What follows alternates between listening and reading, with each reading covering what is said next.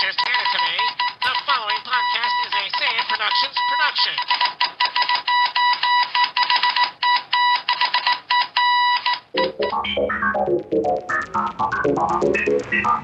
If anything should happen to me, you must go to court. You must say these words: Klaatu, Barada, Victor.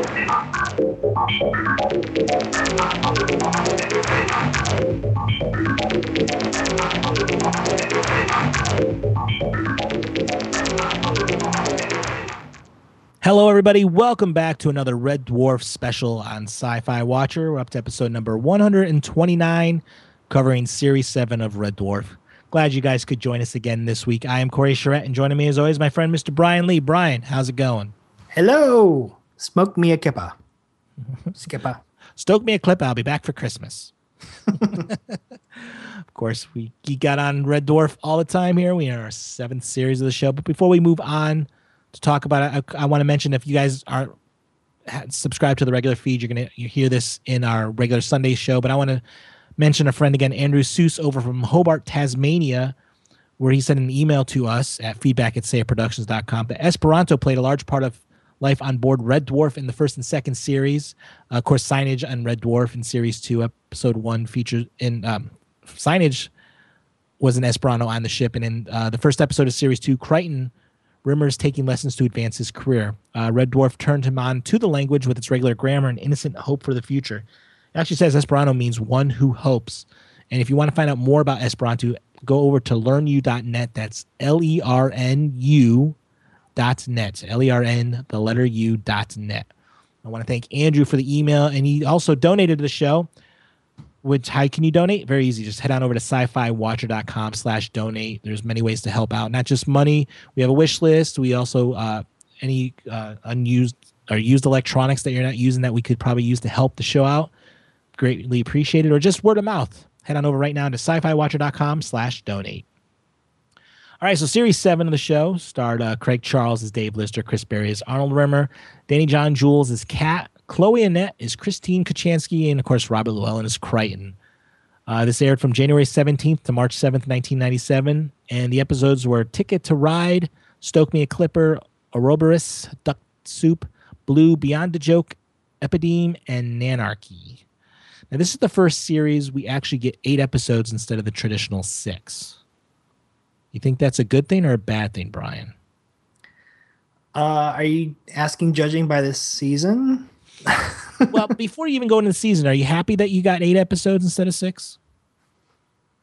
I'm okay with it. Of course, this season changes a lot of things, and I kept yelling at you, don't look at anything. Don't read anything. I don't want you to be spoiled, you know? I wasn't spoiled, just the one Kachansky thing. Yeah, of course, we'll get to that. Yeah, this is part, Ticket to Ride, the first episode's part 2 from last season when they met their future selves 15 years in the future that was attacking their ship, and Rimmer was the only one alive. And this episode starts off with Lister doing a little, I want to say webcam thing almost, where he's got a portable camera and he's talking about how they survived the fight against themselves. Yeah, that was kind of funny. And his explanation basically blew up the camera. Yeah. It's kind of funny how somebody with a little camera like that, nowadays people have cell phones and they're doing the same idea with videos. I like how he said see attached and it played a little playback. Mm-hmm. Like, thinking nowadays you could do that. Mm-hmm. You could actually record yourself and say, oh, see the attachment, Yeah, it's kind of scary, isn't it? Yes. Red Dwarf predicts the future. Yeah, so of course the ship was destroyed, but when you destroy the ship, the future people didn't exist, et cetera, et cetera. Right. And starts off with they're down on supplies. There's a flood on B deck. There's no curries or pump thumbs, and all the Indian food supplies are ruined. Of course, that ruins Lister's day. But there's no wreckage or debris down there either. And that's just a throwaway line you never think about again. It's like, oh, okay. Yeah. The show felt so much different. It's funny is this takes place not too long after the end of Series 6, but if the show felt different. That it was weird, that scene they were walking in Starbucks together and how big the ship looked. Yeah. Do they talk about it in the show? Because I'm reading something about it, and they said that the time paradox created a larger Starbug. I didn't think they mentioned anything in the show. I thought it was the same Starbug, but I guess that would be your fan fiction way of writing around the explanation. But yeah, the ship looked different. Like even like I don't know if you noticed it, but like the bridge, when they're on the bridge, it felt like they were sitting further apart from each other. And that could just mean that they had a different set.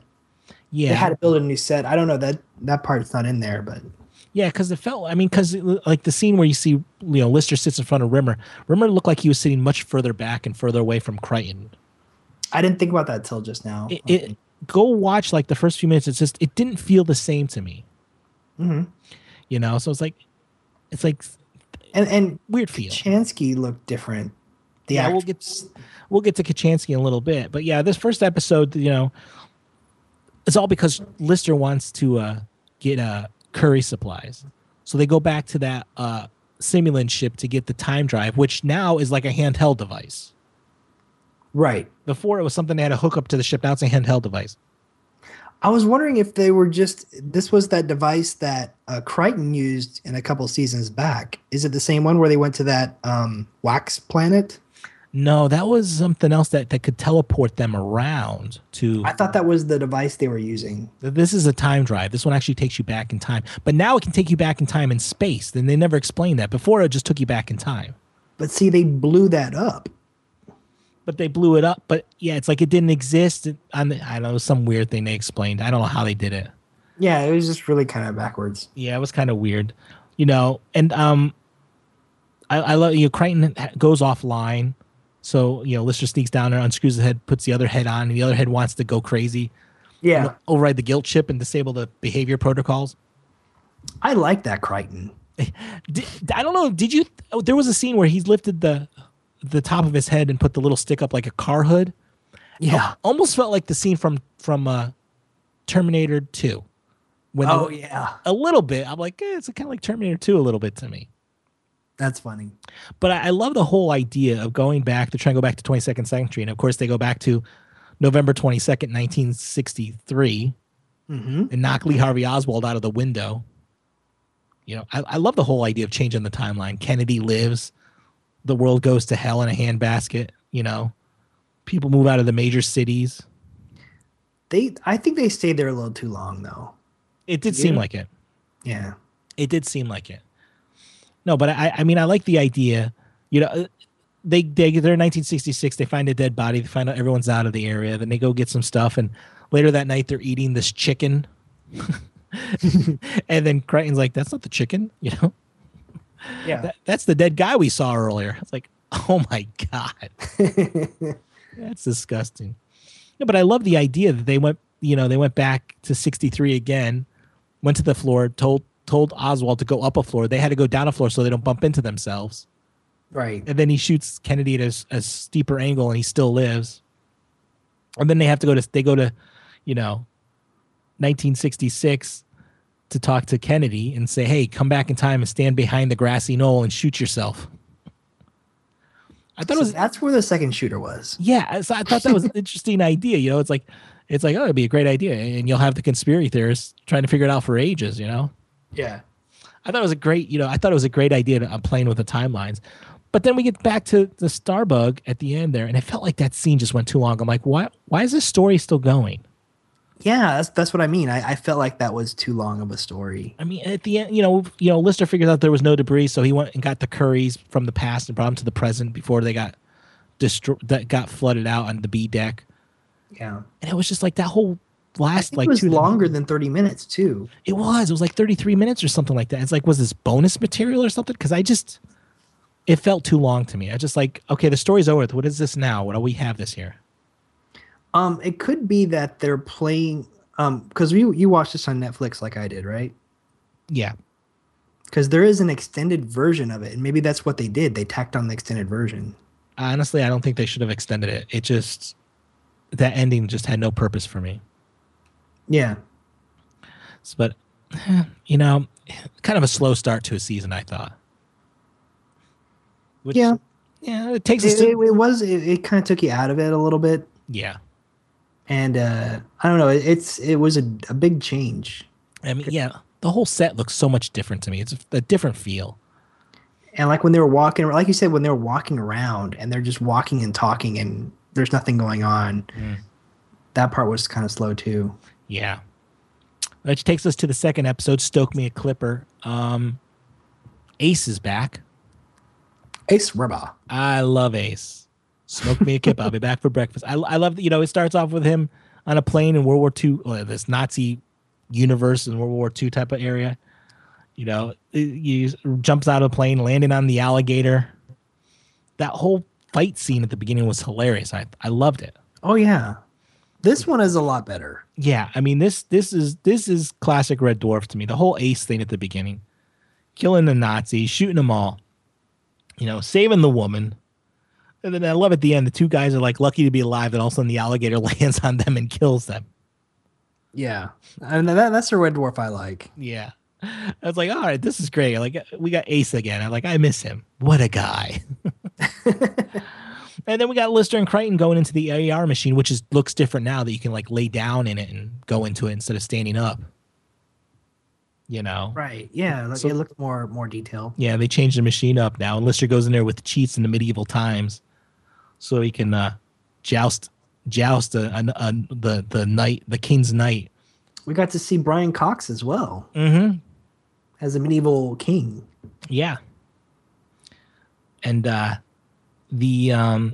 so he could sleep a day and a night in the bed with the king's wife, So he uses these cheat codes to win. And of course she has a chastity belt, and of course he has a cheat code for that. That part was funny. I love it. It's like he's like, oh, you'll never get away. It's like cheat. It falls off. It's hilarious. And then of course there's a power failure, and you find out Ace is back in our dimension again. And then what did you think of the story of Ace, the true story of Ace Rimmer? You mean like how he's been regenerated all this time and he's actually a hologram too? Yeah, that there've been holograms. I like it. It makes sense to me. I thought it was a great idea that, they pass it down from one Rimmer to another. That's an awesome way to tell a legacy of someone who's heroic like that. Oh, we can't let him die. Right. He's too vital to our history. And they train the next one, Yeah. And it was kind of interesting to see Arnold try to be Ace, pretend to be Ace. I was hoping they would, later on in the season they would revisit that, but No, obviously not. But yeah, it was interesting. He shows Arnold how to become, Ace Rimmer. And it's kind of funny seeing him try to change his voice, and it kind of like cracks and stuff like that. But since he is a hard light, he's virtually indestructible. Pretty much, pretty much indestructible. But it was interesting to see, they had this little coffin that sends the light bee off to a specific spot with all the other Ace Rimmers, and that was creepy. He said, "We'll follow." If Ace says, if you're not sure if you want to do it, Arnold, we'll follow it there, and you'll find out. And they find out like the whole ring of a planet is nothing but these little coffins. Yeah. So there's been that many Aces. It's a natural progression to the way we were introduced to Ace Rimmer, because he sought out to find all his Rimmers, right? Mm-hmm. Through all the different not galaxies, dimensions. Dimensions, yeah. Yeah. That was probably my favorite episode. Yeah, it was. But I mean, the thing that disappointed me was the fact that the title of the episode was like the punchline. Oh yeah. Arnold gets in the ship pretending he's Ace, and stoke me a clipper. I'll be back for Christmas. I'm like, I love that. I was waiting forever for them to say it. I know, but it's like you shouldn't have called the episode that. You should not have? I don't think you should have. It's like, why put the punchline in the title? I liked it. I liked the joke, but it would have been better if the episode wasn't called Stoke Me a Clipper. So yeah, believe it or not, Arnold left the show. Right, you were telling me that the actor had another show he was doing, so that tied him up. He was very busy. He was very popular and very busy at that time. Very talented actor, and he was getting burnout. He's like, I gotta walk away from the show. So they wrote him out of the show. He's gone, which is like, wow. So now we're down one crew member, and of course, to me, you don't have a Rimmer. It's kind of like you kind of lose the chemistry between the four. Right. There's something there. They all bounced off each other. which takes us to Ouroboros, which is one word I've always learned, and I always learned it from Red Dwarf. This is one of those words I always know what it means because of this show. It was It's interesting. ingrained in your mind now. It is. I love how it starts off at the Egbert Arms in Liverpool on November 26, 2155, with a baby in a box with the word Ouroboros written on the side. Or Rob or Ross. Yeah. They're like, oh, you call him Rob or Ross, And that's all you know. And then you go into the present day and the disturbance in space time, and you find out there's like a connection, hyperway between these two realities. And they see, our crew sees Crichton, a gold-plated Crichton, a hologram Lister and Cat, and Christine Kachansky is alive over there. Which is a different Christine, which kind of upset me a little bit. Well, I don't think we got enough of Kachansky in the other episodes. We just got like a few seconds of time, so it didn't really bother me. I know, but I knew who Kachansky was all throughout those 6 years. That I was like, wait a minute, you're not Kachansky. Yeah. But I always use the theory that it's a parallel universe, so she might look different. Could be, yeah. That was my only stretch for that. So this introduces us to Kachansky and our thing. She wants, since our Lister is alive, she wants his deposit into the in vitro tube so she can have children in the future if she ever wants to. Because basically he's the only human left. Yeah, and there's no males on her ship that she can get it from since her Lister is a hologram. Yeah. And of course it's funny watching our Lister. He looks like a wreck. He chipped his tooth. He's put some wood glue on it. He flossed. He's got floss stuck in his teeth. He's wearing a pink like bathrobe. Yeah. He's trying to look. look That's kind of disgusting with the floss. Yeah, it was like, oh my God. And then he showed a flashback of how she saw him. She caught Lister smuggling the cat on board. She caught Frankenstein. Yeah. A callback to the beginning there, and she doesn't disintegrate the cat, which I love. It's a microwave. You just disintegrate the stuff in. You see a little cat with the big cat eyes looking at you like, please don't kill me. It was interesting that she was put in suspended animation. She was put in stasis in that dimension or that reality, as Lister was put in ours. So it's like, okay, that's an interesting way to explain how she came around. And then he did a callback to the Guelph battle cruisers chasing them, and you find out it's Lister's bride. Oh yeah, and they're trying to muck up things. Mm-hmm. Yeah, they try to lose the Guelph. Of course, Kachansky's on our side because the Guelphs cut the connection between the two realities temporarily. Mm-hmm. And then I don't know. It kind of got weird there. She's going back during the hyperway. She's walking back with her crew, and Lister realizes, a snake eating his own tail is called Ouroboros, and he figures out somehow that he's his own father. Which that throws me. I'm like, what? How did you figure that out from the snake eating its own tail that you're your own father? That just could be a coincidence, Why would you make it so complicated to tell yourself that in the future? That's kind of gross, though. But it's kind of weird that he jumped. He's like, hey, he's running. Hey, by the way, give me the tube. That's our kid, and I'm my own father, et cetera, et cetera. And it's kind of like a Terminator in a way. Yeah, it's kind of weird. She comes back to our side even though she wants to be over there, which is weird. It's like, make up your mind. You want to be with us or you want to be with those guys? Right. Because then later on, she's like, I want to get back to my own dimension, my own reality. It's like, she can't make up her mind where she wants to be. So we're stuck with Kachansky. And of course, somehow in the future, they travel to the past to put baby Lister underneath the pool table. Yeah, what do you think about the Kachansky and Crichton feud? I didn't really care about it. Really? Yeah, I mean, it's kind of funny to say he's ironing her bra on his head. Yeah, but it's funny, but it didn't. Do you feel like it got old? It did. Okay, it did. I mean, I think they're trying to put something there since Rimmer's gone that we had to fill in. We had to have somebody negative because Rimmer was the negative one. Mm-hmm. Yeah. So I guess Crichton filled that role. I guess he didn't fill it well. Well, speaking of Crichton's dislike towards Kachansky, which brings us to Duck Soup. Right. They can't sleep. Christine's hitting the pipes because it's making weird noises. It's not making them in the right order. it's just it's basically what I think happens. it's Crichton making noises when I first heard it. Really, did it sound like Crichton's voice? I didn't think of that. You might be right. I thought it was because Crichton was pissed at her that he was making those noises. It wouldn't have surprised me. That would have been funny if they had actually written that in the story that way. I want to find out because I kept thinking, is that Crichton making those noises? That would have been hilarious. But even Lister said when he slept in there, it made those noises. Oh yeah, yeah. But Lister tries to be nice, draws her a bath, but all of a sudden the generator goes down and the backups go down and all the doors get locked. So they're all stuck together and then they have to go through the ducts. And that's all the story is just walking through the duct or crawling through the ducts. This is probably my least favorite of the episode. It is mine too. There was no substance to this. When I was watching this again, I'm like, there's still nothing here. Yeah, can we just fast forward the pipes? Because that was dumb. There was nothing The funny. explanation for the pipes wasn't even funny. No, and then at the end, of course, they land right where they started.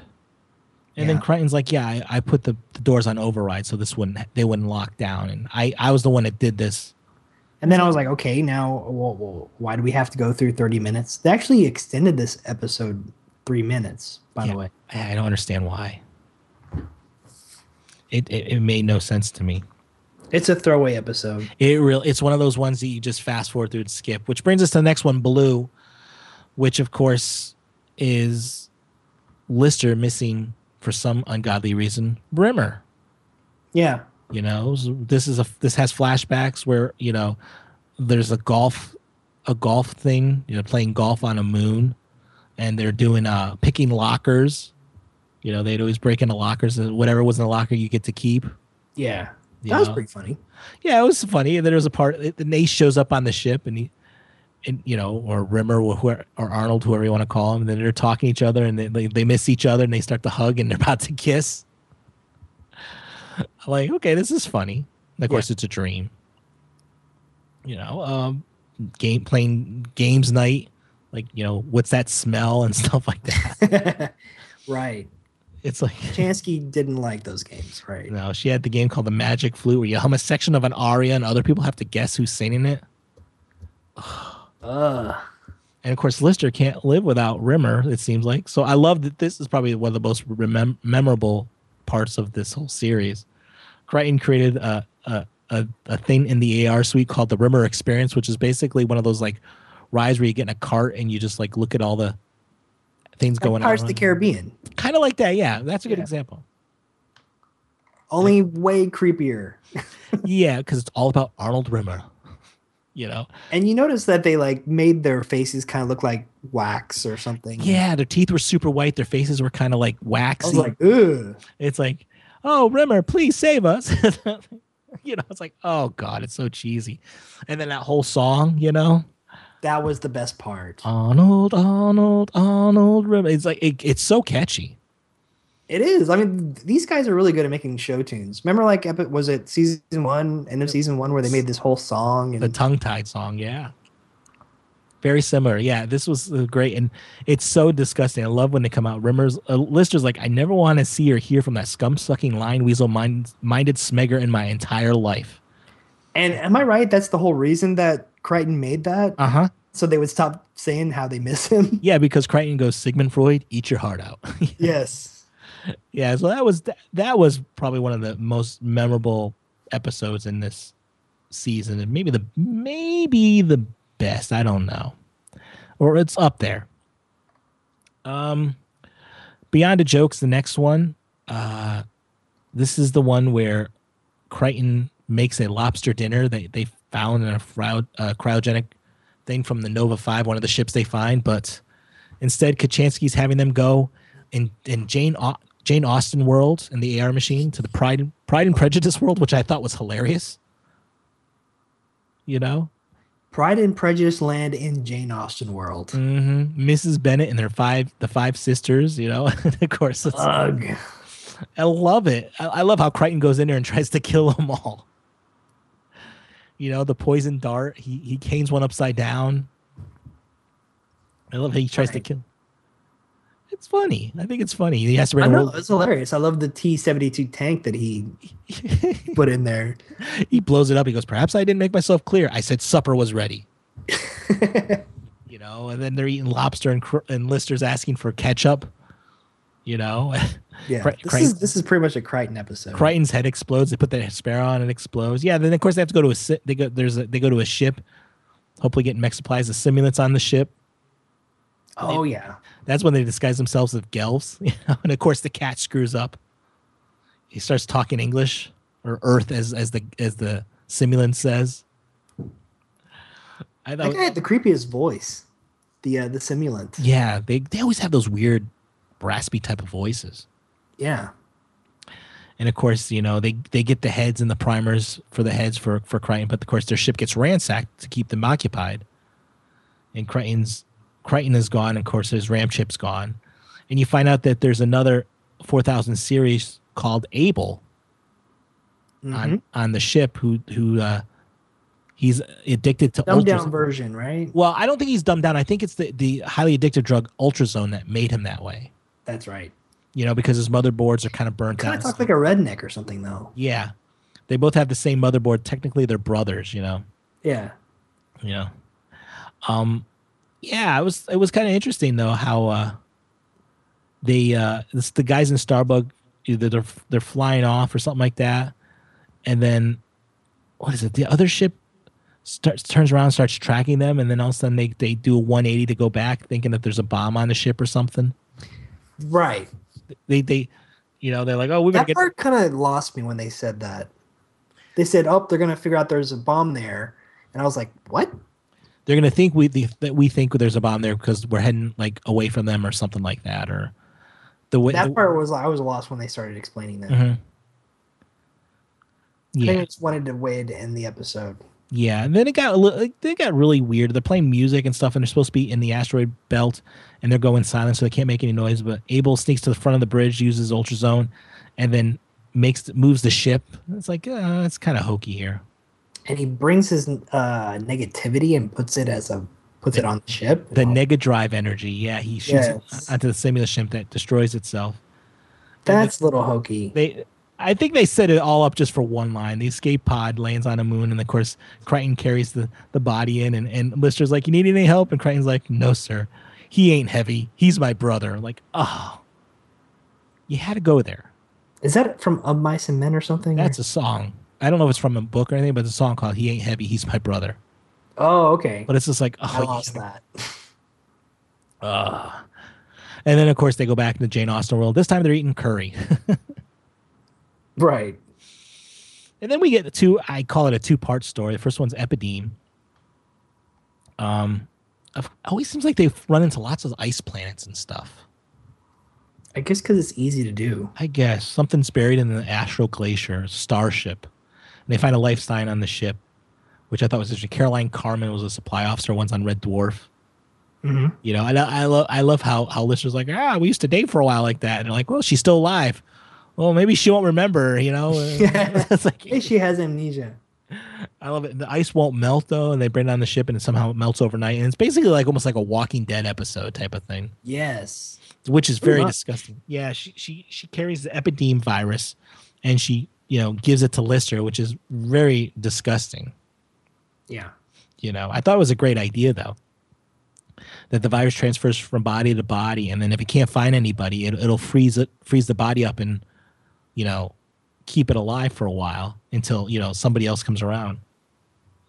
Because she's been dead for 3 million years. There was no life signs inside her. The virus was the life sign. Right. Which is an intelligent organism. I love that, Yeah, and then this is the first time we get to see Kachansky kind of save the day, kind of thing. Yeah, and I love the idea. They try to talk to the virus, and of course the virus won't hear it. It's like you can't. Oh yeah, they can talk to it now. They can talk to it. They have it hooked up to a machine somehow and talk to it. But the idea is it's an asshole. Yeah, I like the idea that they're going to inject antivirals in the body and try to force it into their arm. And of course, Lister's like, put it into my left arm. I do all my favorite things with my right arm. And so it's like, yes. Oh God. So of course he's passed out, and they try to do it, and of course it goes the wrong way, and it goes into his right arm, and they keep cutting and they keep cutting, and they cut almost the whole thing off. That was really gross. It was, but it looked pretty good though. Yeah. And then he wakes up, he looks at his left, arm, he's like, ah. He looks at his right arm, he starts screaming, and he starts yelling at Kachansky. He's like, you're a navigation officer, you don't know your difference between your left and your right. Oh, I thought it was a great idea. Of course, Lister wants to kill himself too, and kill the virus. But I love the idea that they found out that Leviathan was heading somewhere to find a cure for this virus. So, Lister's like, okay, well, we'll get on Starbug and we'll go. And I love how Crichton convinces the virus to tell him how to make the Starbug's engines more efficient and faster to get them there in time. That was pretty genius. That was pretty good. They get to the planet, of course, it's all burnt up and stuff like that. Kachansky, grabs Carmen's arm and uses her own arm and kills Lister. They actually stop Lister's heart so the virus could bite into this arm that, of course, isn't her arm. And they all run out of the room. The cat's, of course, is like passed out on the floor after watching the arm get cut off. And the other two are walking out of the room, and then come back in, Mr. Lister! Bring him back to life. And of course, then we had a to be continued on this one. Yeah, it's becoming all too common, right? Yeah, it is. You watch Crichton. Nanarchy, of course, is the last one. Crichton's helping Lister play the guitar. And they're talking about lots of people that had one arm that went on to successful lives, like Venus de Milo. And the cat mentions that Mexican guy, the one-armed bandit. And of course, and Van Gogh too. Oh yeah, poor Van Gogh. That was his ear though. Yeah.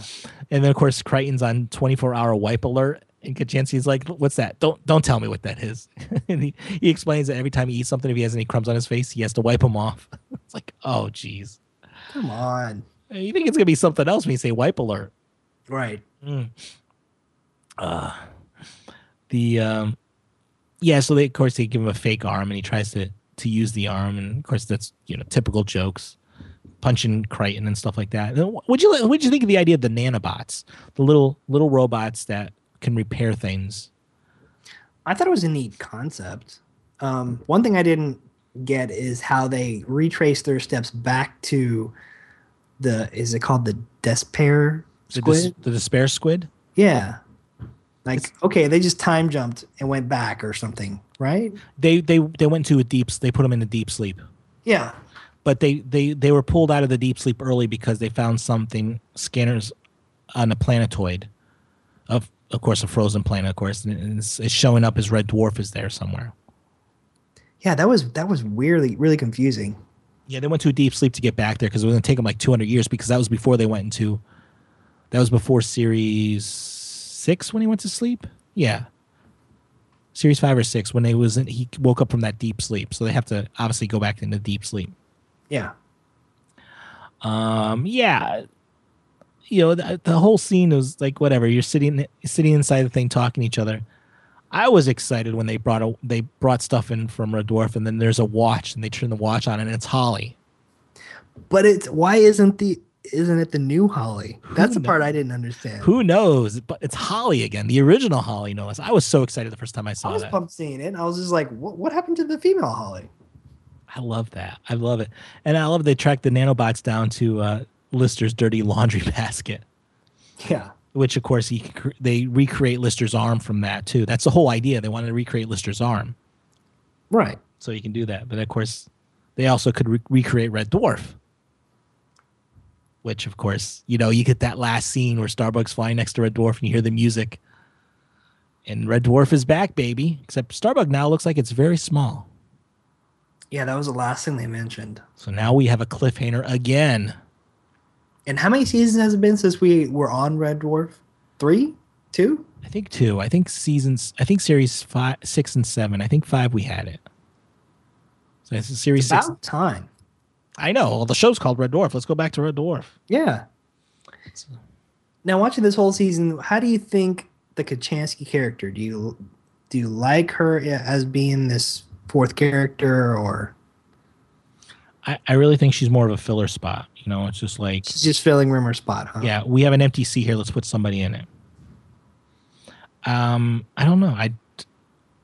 She doesn't do anything. I really do miss Rimmer. I do too. Seeing her play off of Lister is funny at the beginning, but then it's just like, whatever. To me, this is like the weakest series so far. Yeah, It's a lot of changes. Too many changes. You know, And by the way, when I was watching it, a couple of the episodes didn't have a laugh track. Me too. You almost need it there. Yeah, there was a weird feeling. Like first and third episodes did not have a laugh track. It felt just like it was like they were doing something, and then it just was like really quiet. Like they were waiting for like the laugh was supposed to be in that dead space. Yeah, You like at like the end of the first episode where Lister's eating that curry by himself. I'm like, this just looks weird. yeah. I think shows like this have to have it. I don't know why they didn't put it in. I don't either. I mean, but they're in some of the other stories, so I didn't understand that if that's like the special edition version or what. But I was reading up. It says that because of the higher production value they put into this, that they couldn't have a live audience, and they added the laugh track later. But I don't know why they missed some of these. But there's more budget into the show. But you know what? To me, the special effects, like the ship outside, looked really hokey. Like Starbuck flying around these like fluorescent colored moons and stuff. The colors were too bright. But maybe that's part of the charm that they want to convey. I don't know. It looked too fake to me outside when they were flying around and stuff. Mm-hmm. Yeah, this is the weakest season in my opinion. I mean, the highlight of the season is Red Dwarf. The last few moments. Holly, Red Dwarf. It's like I want to watch Series 8 now to see what the heck's happening. Why are they small? Do you miss this female Holly? No, I don't. I prefer the male Holly actually. Huh. Okay. I do, but you know what? I'm not arguing. We have Holly. We have Red Dwarf. The boys from the Dwarf are back. Nothing can go wrong. Well, you never know, but we will talk about that next week on the show. Of course, I want to thank Mr. Brian Lee for being here. Brian, where can we find you online? You can always find me on Twitter. It's @BrianSays. Of course, we are always at sci-fiwatcher.com. Follow us over there. You want to talk to us, go through the social media sites, facebook.com/sci-fi-watcher, google.com/plus sci-fi watcher, Twitter @sci-fi-watcher. Feedback at sayitproductions.com is our email. And 813-915-6390 is our voicemail anytime, day or night. I want to thank everyone out there for downloading this special Red Dwarf edition of Sci-Fi Watcher. And until next time, have a good one.